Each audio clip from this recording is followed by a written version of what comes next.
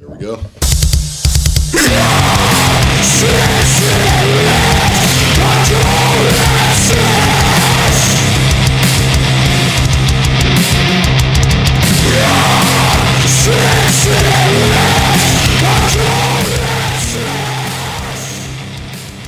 Oh, word. What's up, y'all? How you guys doing?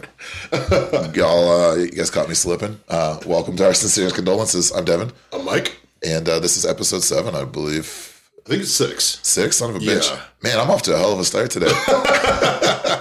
Holy shit. I'm fucking it up. Welcome. Again, thank you to everybody who's checked us out, the conversations we've had over the previous episodes. If you don't follow us currently on Instagram, it's at our sincerest condolences. It's the best place to get a hold of us. Send us a message. If you have things to talk about, opinions on anything we've discussed, anything we missed. We'd love to hear from you guys. We love chatting about this. We've had so many cool people reach out just for conversation in general to tell us we're right, we're wrong, agree on weird areas, which we didn't expect. And just overall show appreciation, and it's cool. So thank you guys. Yeah, it's been really, really rad, and we're really appreciative of everyone who's taking the time to just listen to our weird opinions and indulgences. Yeah, and hopefully this feels inclusive and you guys don't feel like we're just preaching at you. The goal of this is to try to make it a conversation. So please interact the best you can, or if you want to or not, or just, again, thanks for hanging out, checking us out. We're trying to make this thing slowly a little bit bigger. We're just mostly stoked that people listen at all. So yeah, exactly. Giving us a rating on Spotify would be super helpful. Yeah. 5 stars is sweet. You can give us less of one if if you see fit, but we prefer it's a love relationship. Right. So yeah. We'll get this one started, but Mike, I don't know if you want to introduce this one as well. Yeah, so we I think our last episode was opening tracks, and we came up with this idea in the same conversation, which was protest songs. Because at the heart of it, a lot of our favorite music, we always talk about how a lot of our favorite heavy music is fun at its core, and a lot of the songs we'll have on our playlists and in the episodes will be more than just heavy music. There'll be all kinds of different genres. But at the root of it also are songs that make us think, because first of all, self-improvement is very important in every way.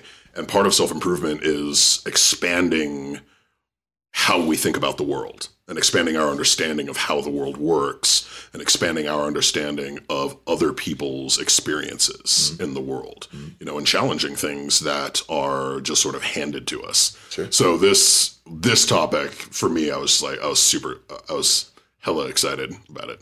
I said hella, even though I was going to call back to a different conversation. Yeah. Say hello. Bring it out.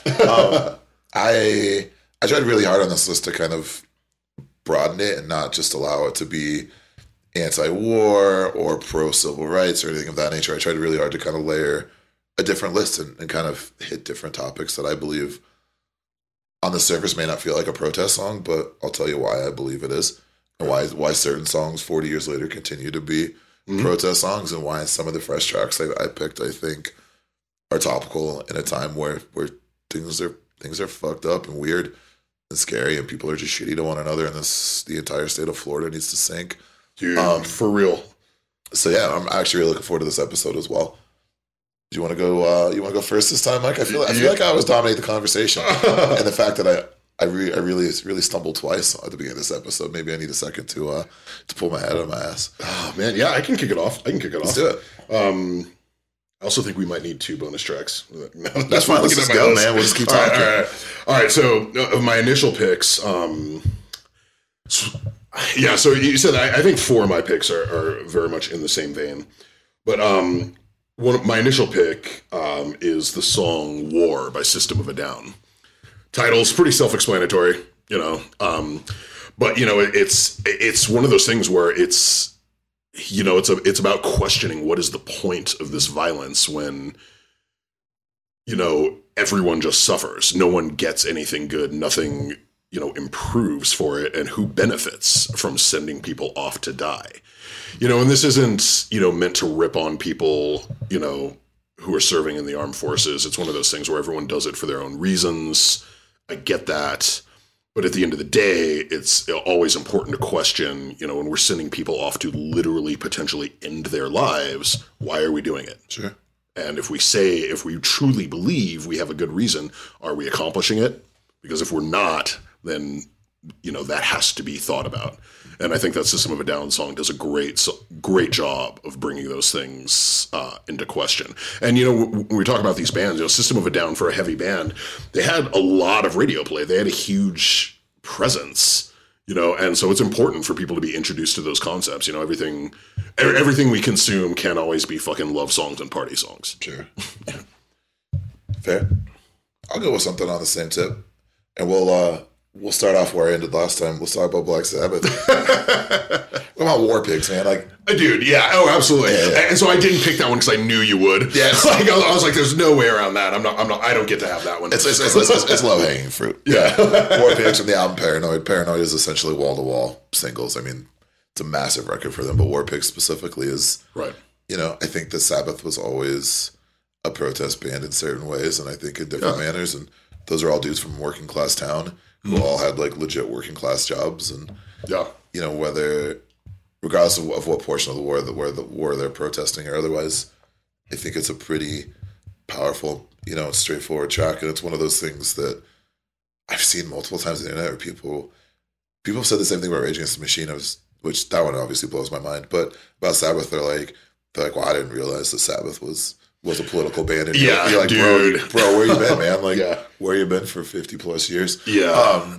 Boggles the fucking mind. So without fully diving into lyric by lyric on that, I mean, from an obvious statement, it's from the title to the lyrics to the riffs. I mean, at the time, I could only imagine that was a really intense, loud, heavy, prolific song that scared some people and had a great point to be made. Yeah. Well, and that is a classic fucking anti-war song, and it's fucking awesome. Brings up a lot of the same points about questioning, like, why are we doing this? Who is asking us to do it? Sure. And I agree. I think Sabbath, if nothing else, people talk about, their imagery and, especially in anything heavy, when we talk about specifically like anti-religious imagery, which is often anti-Christian imagery. Sure. That's always a form of protest. And I think people forget. I think it's really easy to get wrapped up in the sort of like oversimplified fucking mall version of it, where it's like, hail Satan, where people are saying that and they know nothing about fucking Satanism but they also don't understand why people push back against major religions, and the dogma and the indoctrination that drives mass action and gets people to justify murder on large fucking scales. Sure. And Sabbath, by their nature, with a lot of what they were doing, called that into question. I love that. And I think when I think of this topic, and I think of like the song you chose and this one and other things on my list, is a lot. I think all protest songs are rooted in one thing, and that's classism. Very much so. Whether we're talking about race, we're talking about war, we're talking about identity, things of that nature. We're talking about human and civil rights and a lot of these things in the very purest form of it. And I think the War Pigs touches on that from a very obvious statement. I mean, these are like dudes from a working class town in the UK. A System of a Down are, dudes from Eastern Europe, and we've got African American folks on this list, and it's all, the obvious topic of the song might be different, but the theme and the underlying root of where we're at is all the same. Right, 100%. So my next one, again, this is going to be something that there's no way not to pick a song by this band. But this specifically, it's the Rage Against the Machine song, Know Your Enemy, from their first album. So their first album came out, I want to say it was like the end of 92 or something like that. Or it was 94. It couldn't have been 94. I got this. Keep talking. Because I feel like Evil Empire came out in 94. 92, 96. So you were correct on the first. Okay. Yeah, 96 was Evil Empire. Yeah, because I remember listening to the first one like on cassette, like in my friend's car, before school. And that album was a real political awakening for me. It was, I think I was 15 or 16. It was like 11th grade. And it was one of those things where like, having a vague idea of things were fucked up. And, this is, right after, like Rodney King and things like that. And I, again, having this vague idea, but also a lot of what was taught to me about civil rights at the time was it was oversimplified. It was whitewashed. It was like, oh, everyone always loved Martin Luther King, but Malcolm X was mean. And, this only happened because a few people in the South specifically didn't like a couple black people. It was like wildly incorrect and oversimplified. And so the Rage album started talking about, like FBI involvement and how, their role in dismantling the Black Panthers, Martin Luther King and Malcolm X's movements, all these other movements. And it gave me subject matters I had never heard of to go study and put me off in a whole different direction. And specifically the song Know Your Enemy was one of the first times that a song had put specific names on a feeling I had as a teen, where I didn't have the framework to question this feeling, but it was the idea of like, all right, well, this is supposed to be this land where everyone can prosper and everyone can be who they want, but it's clearly not true. Why isn't it true? And I didn't have, like I said, I didn't quite have the framework to vocalize the question so I could know where to try to find answers to it. And that was one of the first songs that pointed me in that direction and gave me things to really think about. And so partially for that reason, just remembering that feeling and that awakening, that song is still one of my absolute favorite songs of all time. It's probably my favorite Rage song for that specific reason. That's a great track, man. I mean, there's a ton you can pick from Rage Against the Machine. Yeah, for sure. Yeah. That's literally the principle of that band. Yeah, exactly. Yeah. Yep. And so, great track. Absolutely great track. So I'm gonna dig back a little bit further, still stay on the war topic, but Born in the USA by Bruce Springsteen, because I think that's a commonly misunderstood song. Yeah, yeah. It is explicitly an anti-war song, specifically talking about America's failed role in Vietnam and really just veterans returning to the U.S. and just not really being taken care of. Yeah, 100%. And it's a song that gets consistently misused, and I feel like every 4 years there's some Republican candidate whom uses it, and then Bruce Springsteen sues them, collects money, and then donates it to a liberal cause of his choice, which I fully back, because every time he sues and every time he donates the money.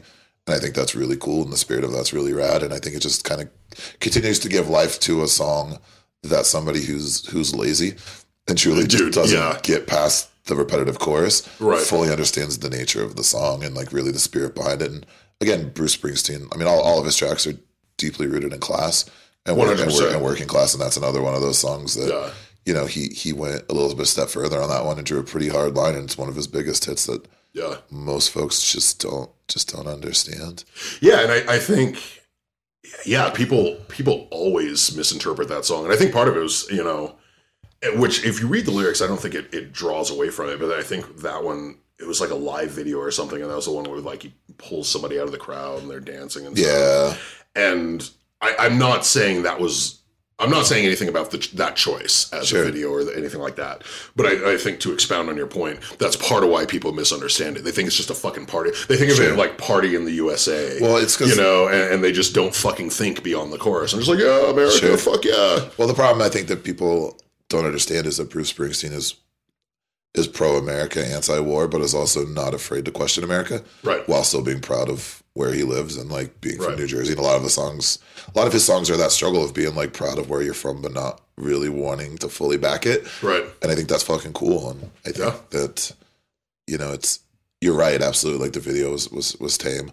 And like the album artwork, obviously, with like the flag in his pocket and shit like that. But that speaks to your point about him. For him, it was very safe for him to and authentic for him to be like, no, I love the country. It's just a matter of, and I know I have quite a few friends like that who, and that's perfectly okay. I'm not saying it's not, but yeah, that's very much in the heart of that song. I agree. Yeah, and I think when we think of the context of the time and when albums like that came out in the 50s, 60s, 70s, record labels had a lot more creative control over things than they used to. And Black Sabbath's Volume 4 was supposed to be called Snowblind. And the label's like, we're not making a cocaine reference. And to this day, Tony Iommi's like, why is there a Volume 4? There's not a Volume 1, 2, 3. What the fuck is this? And it was basically changed like without their consent before the album came out. Oh, I didn't know that. Yep. That's wild. And so there's a lot of things like this. I wonder to what extent the label maybe made Bruce Springsteen soften the visual image. Yeah, it's entirely possible. Instead of just coming up with something that was true to the song, and instead, he's forced to kind of work around that and still kind of push the parameters of lyrically what he was going for, which I think he accomplished. But I also truly think that most people are just lazy. No, 100%. Yeah. I think you're right, but I think at the end of the day, you've got like Republican candidates using this song without putting any real effort into it. No, of course not. And again, like, kudos to him to always donate the money to something that is vehemently opposed to the person that used it. Right. Yeah, there's been a bunch of candidates like, oh man, that could be a whole other episode. Dude, it's literally, like, it happens all the goddamn time. No, it's every single cycle. It's so stupid. It's literally every time it happens, it's like, did you didn't listen to the song? You absolutely didn't listen to the song. You saw the title, maybe you heard 30 seconds of the chorus, and that's it. Yeah, man, I can only imagine. Like, oh man, I just did a quick Google search. The first article is called "Are Politicians Too Dumb to Understand the Lyrics to Born in the USA?" Yes, they are. They 100% are. Yep, they 100% are. Springsteen's Born in the USA is an indictment of the government, the military-industrial complex, and the way we treat soldiers. Not exactly an election night anthem. Yeah, right. Like, so, oh god. But also, like, I love it when people misuse that shit because it's like, every time they misuse any song, but that song gets misused all the time. Yeah.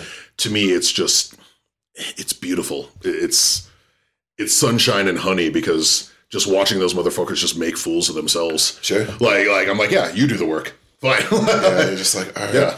No, every time I see that, I'm always like, all right, man, fucking same as it ever was. Yeah, right. Exactly. Cool. Yeah, exactly. Nice, dude. What do you got? My next one, yeah, we're flying through these. So this one, it's a band I don't listen to very often anymore. But again, when they first hit, which I think was mid or late 90s, again, another political awakening band for me, that was, again, calling out all kinds of things, challenging all kinds of things in a way that a lot of bands weren't because they were being so specific about it in their lyrics. Mm-hmm. But again, like we always talk about, still making it fun. And so that's Propagandhi. And specifically their second record, which is still one of my favorite punk albums of all time, it's called Less Talk, More Rock, which is hilarious for, like, you know, what the record is. And there are so many great fucking songs on that record, but the last one is a song called Refusing to Be a Man. And it's just an open refusal to just accept the version of masculinity that was handed to the singer. And that was something that was always very near to me because it was one of those things where it's like, you know, we have people telling us, you know, growing up definitely in the 90s and in the 80s and 90s and not having the same framework for discussion that we have now. You know, that was something that I remember, it caught my attention early on in my life, this idea of like, all right, there's nothing wrong with me being a man, but there's so many people telling me that men we're responsible for so much harm. How do we change that? And how do we understand what those harms are? Why we're responsible for them?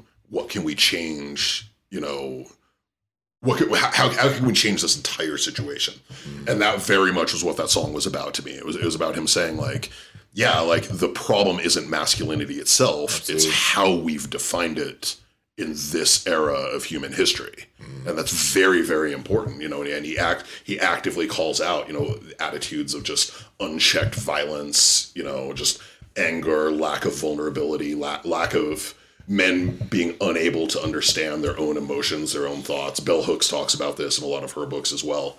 And again, it was important to me, politically, as important personally, as important as far as my entire education, because it gave me a whole new framework, you know, to think about these questions. Sure. And think about my role in that. It was an awesome song. Can't recommend it enough. Yeah, it's been a long time since I sat with that band. They were definitely, when it came to like I know they started on like G7 Welcoming Committee and all that jazz. Yeah. And ended up on Fat. But I was always one of those dudes where like the bulk of Fat just didn't really speak to me.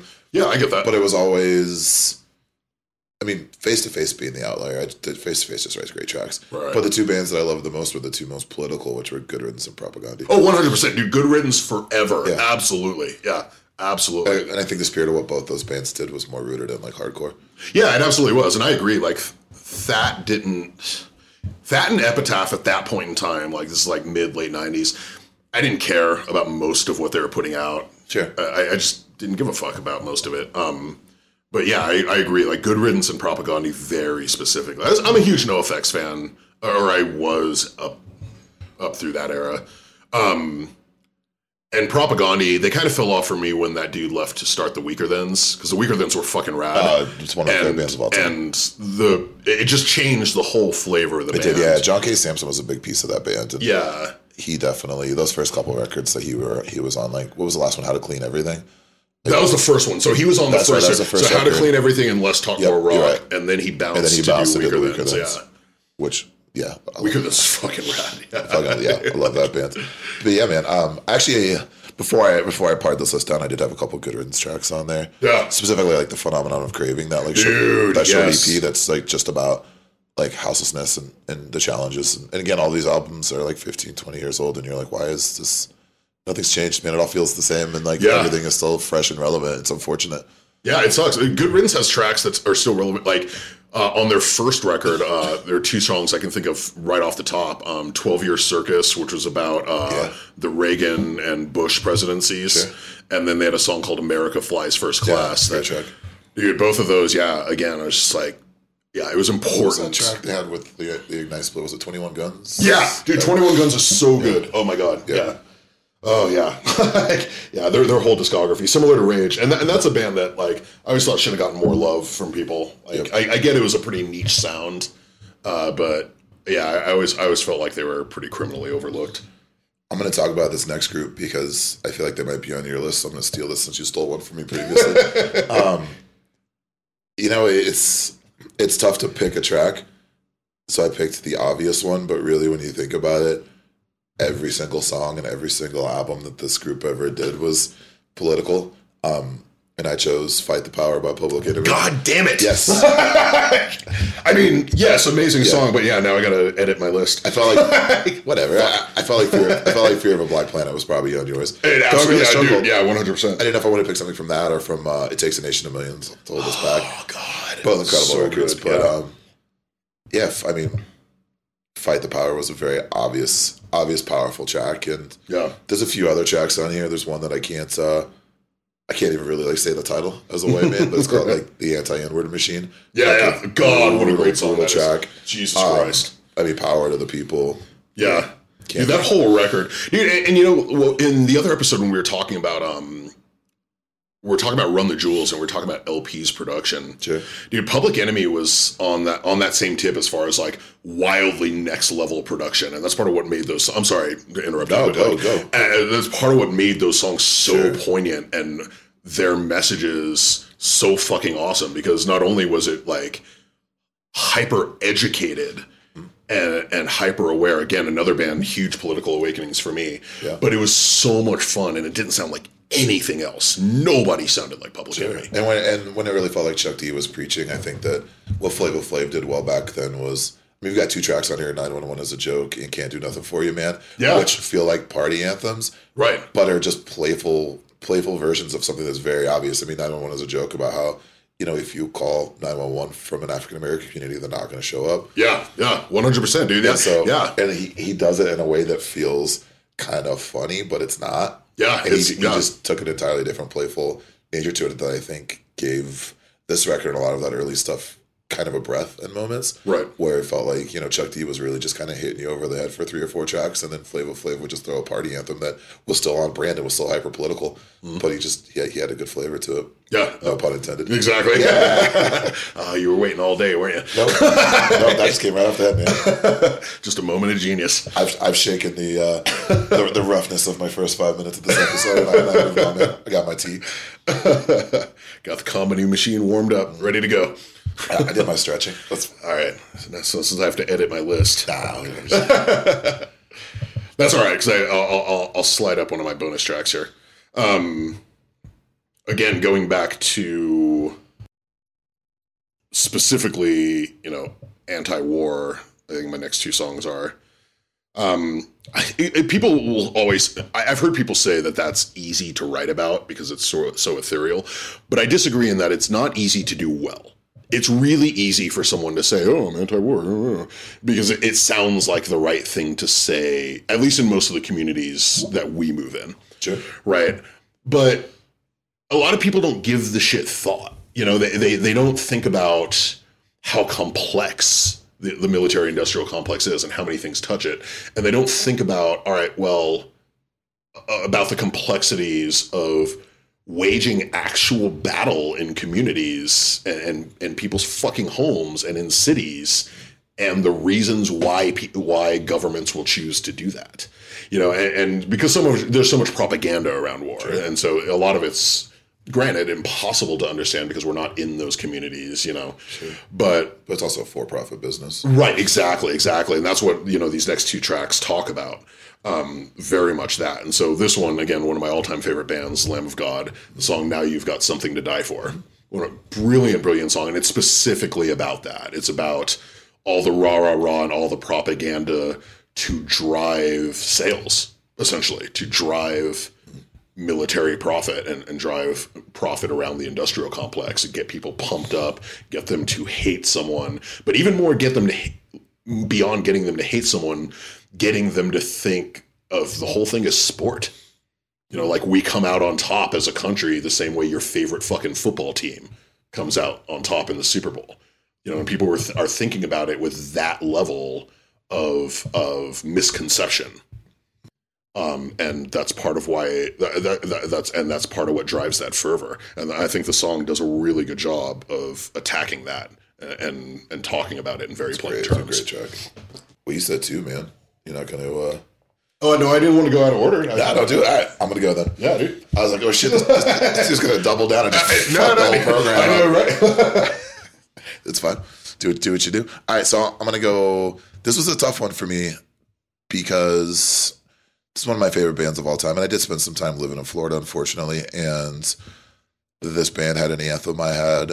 Because really, like, the day I got to Florida, I realized that was also the day I needed to leave. It took about 3.5 years. It was an unfortunate turn. We call those the dark times. Yeah, it was hard, man. It was hard to make friends out there and just be a conscious liberal person in a world that most folks my age were just trying to get by and weren't really thinking about those things. And they weren't bad people. It was just really fucking hard to live there. Yeah. And like financially, social, economically, like on top of everything else, it was wildly expensive for a place that didn't have a whole lot to offer other than hurricanes and the beach. Right. And so that track, I'll get to the song I'm going to pick in the beginning, but the anthem I always had there was from one of those band's early tracks. So we talk about Against Me, but they had a line that said, if Florida takes us, we're taking everyone down with us. And that was my motto when I lived there. And so really like spanning this band's entire catalog, hands down one of my favorite bands of all time. There's so much like obvious political stuff that this band had, and they started off as an anarcho band and kind of shifted, and then over time also wrote a song about becoming bigger and really the anarcho punk community turning on them and just realizing it's all bullshit. Yeah. And so there's a lot of self-reflection in these lyrics, and really like my favorite album of all time of theirs was Searching for a Form of Clarity, and it's a bit dated at this time because they're taking digs at like ballot boxes and like Condoleezza Rice, which is fine, but I still. All that leading up to, I feel like the most important record the band ever put out, and really like the most important. It bums me out to call this political when it shouldn't be, when it's really just human rights. Is Against Me's Transgender Dysphoria Blues. Yeah. Oh my God. Yeah. I feel like there was such a hard line that Laura drew when it came to being, publicly trans and outing herself and making that the mission of the band from that point on, which was truly incredible for a band that I felt like had drawn a lot of lines previously. Right. And really like leading up to this record, you had really the last two tracks and the two previous songs. You had Had the Ocean at the end of New Wave where she had made a comment specifically about being called Laura. That if her mom had named her previously, and then that track Bamboo Bones at the end of White Crosses. Oh yeah, dude, which just sounds like what God doesn't give for you, got to go and get for yourself. Mm-hmm. And then to drop 4 years later, Transgender Dysphoria Blues, like I fucking love that song. God. The album as a whole, I think is great. I think it's absolutely complete. But as it's the opening track, is the title track, and I think just discussing like being who you choose to be when all people see is the F slur, and that's directly a line used in the song, and it's pretty powerful and brutal. And the record, even as it goes, is like, like True Trans Soul Rebel, which is saying like he's gonna take me home tonight. It's just not wanting to be lonely and like that band. I love that band so much. Powerful record, powerful band. But I had to choose that song in a storied career of bands that accomplished so much. And unfortunately, I feel like that's the last great record. The one after that was kind of soft. And I hope this band at least gets to play shows again. And I don't know why they don't. Laura's like vaguely touched on it and just said it's not in the cards right now. So because they're just doing solo shows, right? Yeah, but I don't. Yeah, they haven't really spoken why. But my hope is that these songs get played live again because they're fucking good. Yeah, and they're powerful tracks. I think one of my favorite set I saw to them to that point was right after Laura came out. Was they opened up for the Cult, and I fucking love the Cult. But they had 45 minutes. They introduced themselves, didn't speak. No one in the band spoke the entire set. They played like 13 songs in 45 minutes, and it was just like balls to the wall, just brutal from front to back, just hit after hit after hit. And I was like, fuck. So and it was with like an energy and like fervor that like I'd never felt with the band previous. Yeah. And they were great before that, but it was almost like being herself finally allowed this extra like energy and power behind the set that didn't exist, and it was incredible. Nice. Awesome, dude. Oh, I love that. Yeah. Good track. So this is the last on my main list, and then I have a bonus track. So again, one of my favorite bands, favorite bands, partly being similar to something like, I don't know, there's so much, but they're so creative in how they approach everything, and I love their songwriting style, is TV on the Radio. Yes. And I remember they had a song that specifically addressed the entirely misguided, failed second invasion of Iraq. And the song was called Dry Drunk Emperor. Oh, yeah. And they originally, I guess there's a story where they weren't going to release a song, or they weren't sure how to release it. And it was actually David Bowie who suggested them just release it online only. And I think it ended up being a B-side. Then on later pressings of the album they had put out in that time, it became like a bonus track or something, you know. But I remember legit hearing it on like MySpace or something. Wow. You know, like this is early 2000s, you know. Yeah, like, no, that's fair. But yeah, like that song, it was so different from what they normally did, and it's not that their lyrics were always highly poignant and very rich in story and in detail. But I guess as a listener, my impression, and maybe this is incorrect, but my impression was always that the lyrics were intensely personal. And that felt like one of the first songs I had heard from that band that was talking about a larger issue, you know, and not specifically talking about something that was just personal to the singer. I mean, maybe it definitely was personal, clearly, but not just specifically about a specific lived experience. And so, it's a really, really beautiful song. And again, TV on the Radio always just blows my mind with just how awesome the instrumentation and production is, and just what an amazing singer that singer was, or is. And so, that song, that was one of the first things that popped into my mind when we were doing this list. Man, it's a great track. You listen to that one, it's been a minute. So I really struggled because I wanted to talk about one song before the other. And I think I'll lump the second one in a little bit because it's not going to count as a full track, but I really wanted to start with Body Count's Cop Killer. Dude, yeah, I knew you would. However, I can't talk about that track or that record without talking about Fuck the Police by NWA, which fucking is like 4 years prior, 1988. Yeah. I mean, they're coming out with, it's pretty fucking brutal, man. Like, lyrically, it's brutal. There's a couple times, they use some words I prefer they didn't, but it's 1988. Right. And so there's different times, but man, that's a brutal fucking song, man. Yeah. Like, and it starts with that faux courtroom, and basically, calling was it Judge Dre? I believe Dr. Dre is the judge on that. But basically calling, MC Ren, Ice Cube, and Easy motherfucking E up to the stand. Yeah. And they just take turns, and it's just a very blatant, specific indictment on how they feel as like angry young black teenagers being targeted by the police. And here we are, 2023, still at it. Still happening. Same shit. Again, same shit. It's been, I can't do math that fast, but it's been a minute.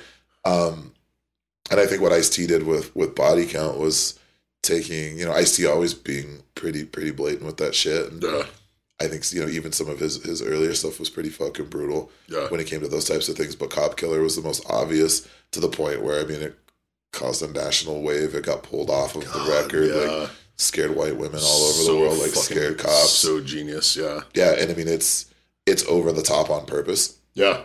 And it's not. I think that NWA and Fuck the Police is a little more artful in the way they say things, despite them being obvious. Right. And Cop Killer is literally that, and it's nothing short of it.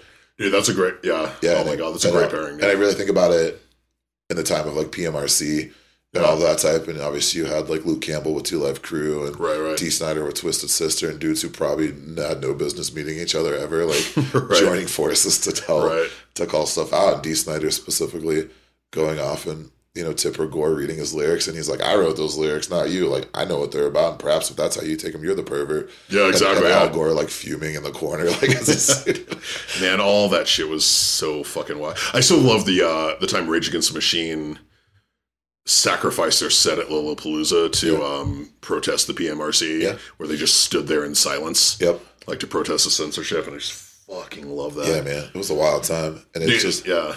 I think it's just wild to think back to Body Count dropping a track. Like, Body Count solely started because Ice-T had a friend he grew up with that played guitar that nobody would like start a metal band with. And he's like, fuck, I'll start a band with you. Yeah. And they put that out, and it like shook the whole nation. Yeah, dude, that band was important to me that way, because it was just one of those things where, like, again, representation is everything.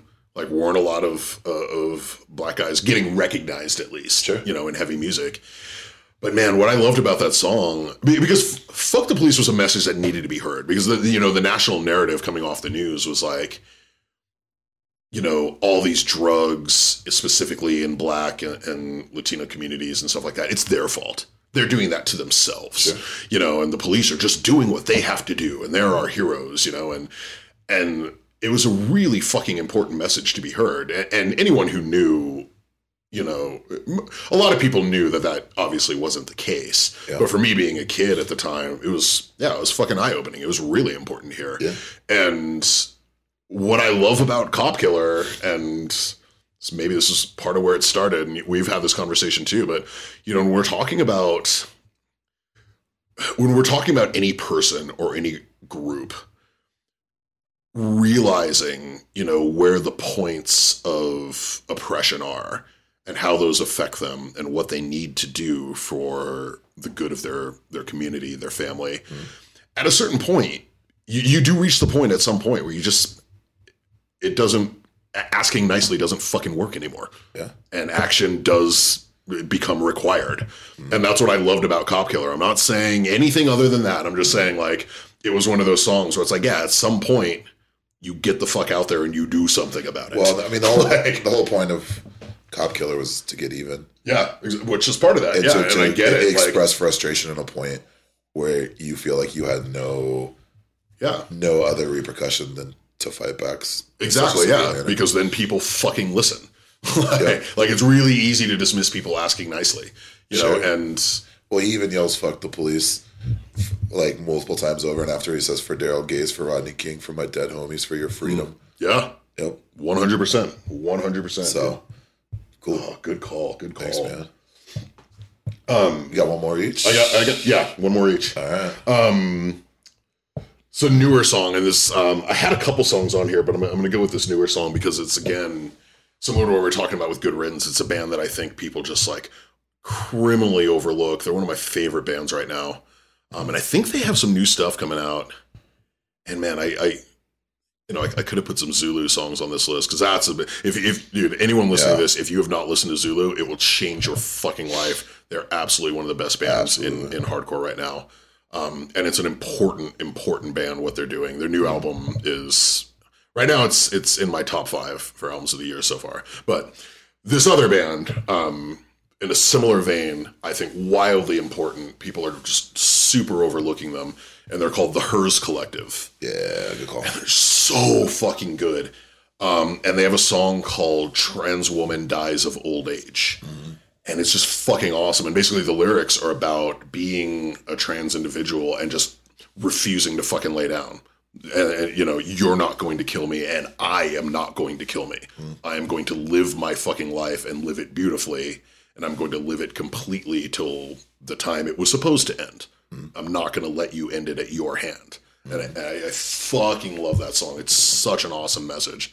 And it's, again, one of those things that, like, I wish more people were listening to and talking about that band, because what they do musically, it's phenomenal. It's wildly heavy, and it's like this sort of like weird. I say technical, but not in this. I mean, it is technical, but it's also, I think, like, they didn't have a drummer for a long time, so it's like a drum machine. It was, and like a live guitarist. And then there was a 2-piece, like, drums and guitars. Yeah, exactly. So it's like super grindy at times, and just really screamy and weird and awesome. It's some of the heaviest shit I've ever heard. Yeah, dude, it's fucking frighteningly like heavy. That song, Last Acrylic Nail in the Coffin, is one of the heaviest tracks I've heard in my entire life. Yeah, and that song, Assigned Cop at Birth. Yeah, fucking brutal. Fucking love it. Yeah, great. But yeah, that song, Trans Woman Dies of Old Age, awesome song. Again, it'll be on the playlist accompanying the episode. Yeah, cool. So last one for me is one of my favorite current hip-hop artists. I've gone really heavy hip-hop on this one, but I felt like I haven't in previous episodes, is a band called Clipping.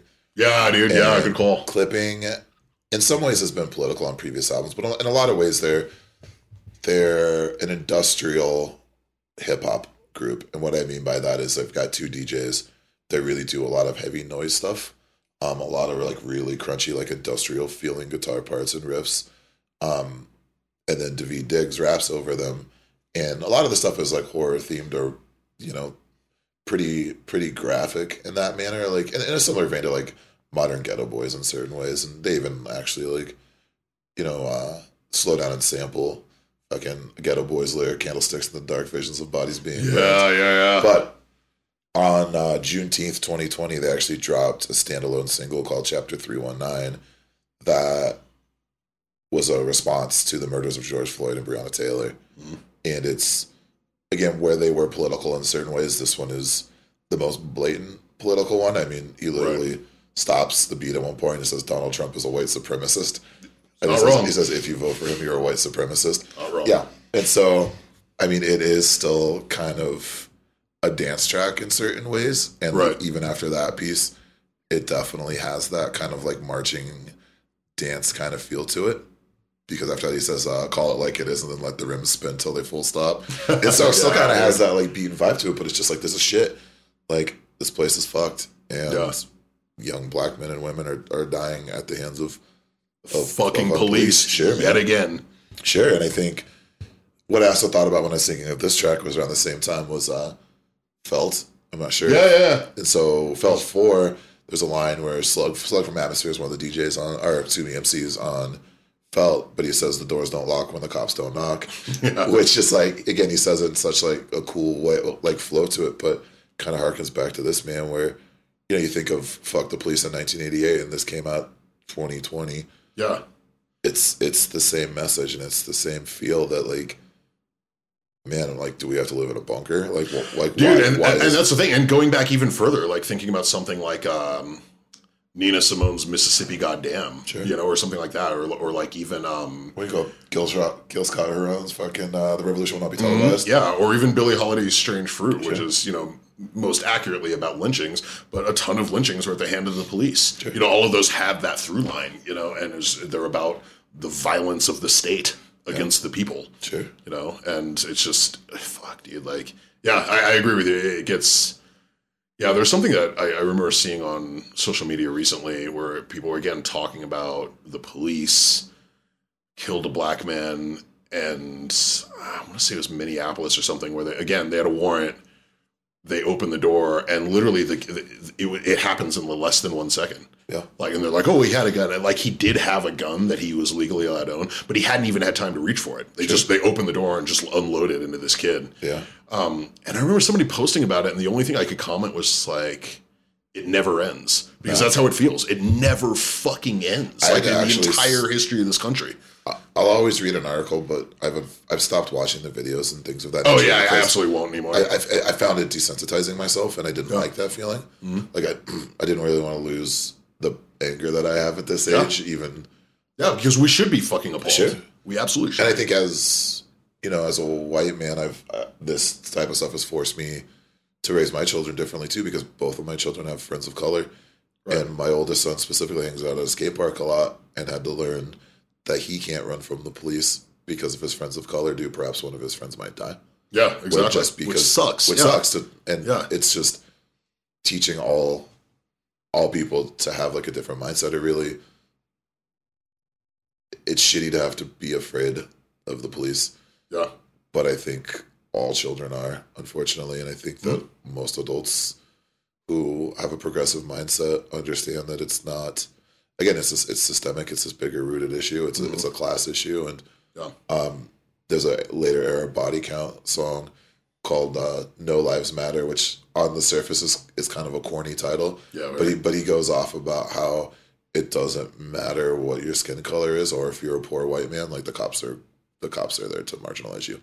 Yeah, 100%. And it was a really like interesting topic for somebody that came from a very specific place and over time was just like, nah, man, it's just fucked. He's like, if you're not a white person of power and privilege, then this doesn't benefit you. Exactly. Yeah, and that doesn't.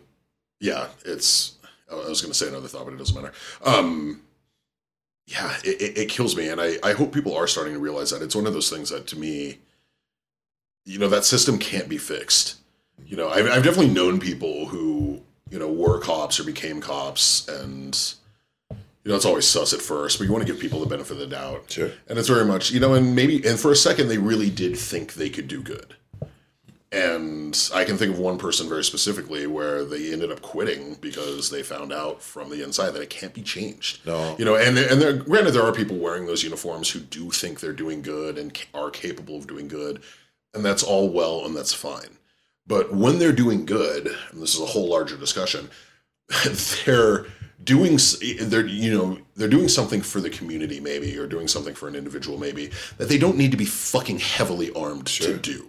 And they don't need to be trained to think of the community as enemies. And then all kinds of things in that. And the racism that is pervasive in American policing, again, it's baked in.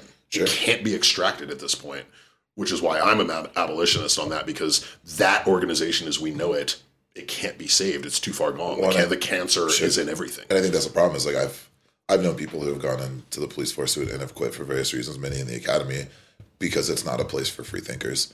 And if you're pure of heart and are going to this for what you believe is the right reason, at some point you're going to be pushed out because it's a groupthink system. Right. And man, I don't want to try not to tell somebody's story without their permission. Right. But really what it comes down to is a person I knew, like over time continually got pushed out and missed promotions and things of that nature because they were more of a free thinker and were doing what they believed was the best they could within the system, and ultimately just got disenfranchised and quit. Yep. And so, absolutely, man, this is a heavier episode. I know, right? But I don't know, man. This is always the type of stuff where I was like, at some point we're going to get into this stuff, and I'm fucking here for it, and I love it. So I'm glad we did this episode. I mean, at the nature of it, it's the virtue of protest songs. So all of this stuff, unfortunately, shouldn't be political. It is, whether we're talking about really any of the topics we discussed, but and also music is such a fantastic vehicle, absolutely, for analyzing, for realizing, or for giving a voice to realization. It's one of the most perfect vehicles for it. So, I think music in its core is political. Even if you think about 100% Taylor Swift being a pop artist that's going against Ticketmaster, because Ticketmaster is taking advantage of fans and people of nature that help her. I've helped her business, quote unquote, grow. Right. And then a large conglomerate, even though I'm sure Taylor Swift is an economy at this point. Yeah, it's like when Garth Brooks played Denver, he had like 14 sold out shows in 10 days and just like brought millions of dollars in revenue, which is wild. I'm sure Taylor Swift is something of that nature too. But the reality is like Taylor Swift had to take a stance that really is a protest in certain ways from her fans being taken advantage of by Ticketmaster, which is some shit that Pearl Jam said out loud years ago, and other people said previously. Tons of people, exactly. So whether we're talking about trans rights or war, or just the fact that again Ticketmaster is taking advantage of. That's a class issue. It's a class issue. Absolutely, it's all a class issue. Yeah. Well, and music at its core, I've often said this, that all music is folk music, because music at its core is the story of the people. It's oral history. Yep. Every time, every genre, it's oral history. And so, yeah, I agree. It's political by nature. And even when you have something like that people commonly mistake as just purely party rock, like, I don't know, like LMFAO or even the Beastie Boys, if you dig deeper, they do have songs that cover things that are important to be said. Absolutely. You know, like there's no artist who can really get away from that at the end of the day. Yeah. Sweet. Well, thank you all for joining us. We appreciate you. Once again, at our sincerest condolences on Instagram. Hit us up. Let us know what you think, how you feel. Comment on the post. Yeah, thank you very much for listening. Yeah, and if you have ideas for things that you think we should cover in the future, we're all ears. We've got a pretty strong list ourselves, but we're gonna have some guests coming up soon. But man, we're definitely enjoying the conversation with you all. So this is way more than a 2-person conversation. So thank you guys. Enjoy the rest of your day. We'll talk to you soon. Awesome. Thanks very much.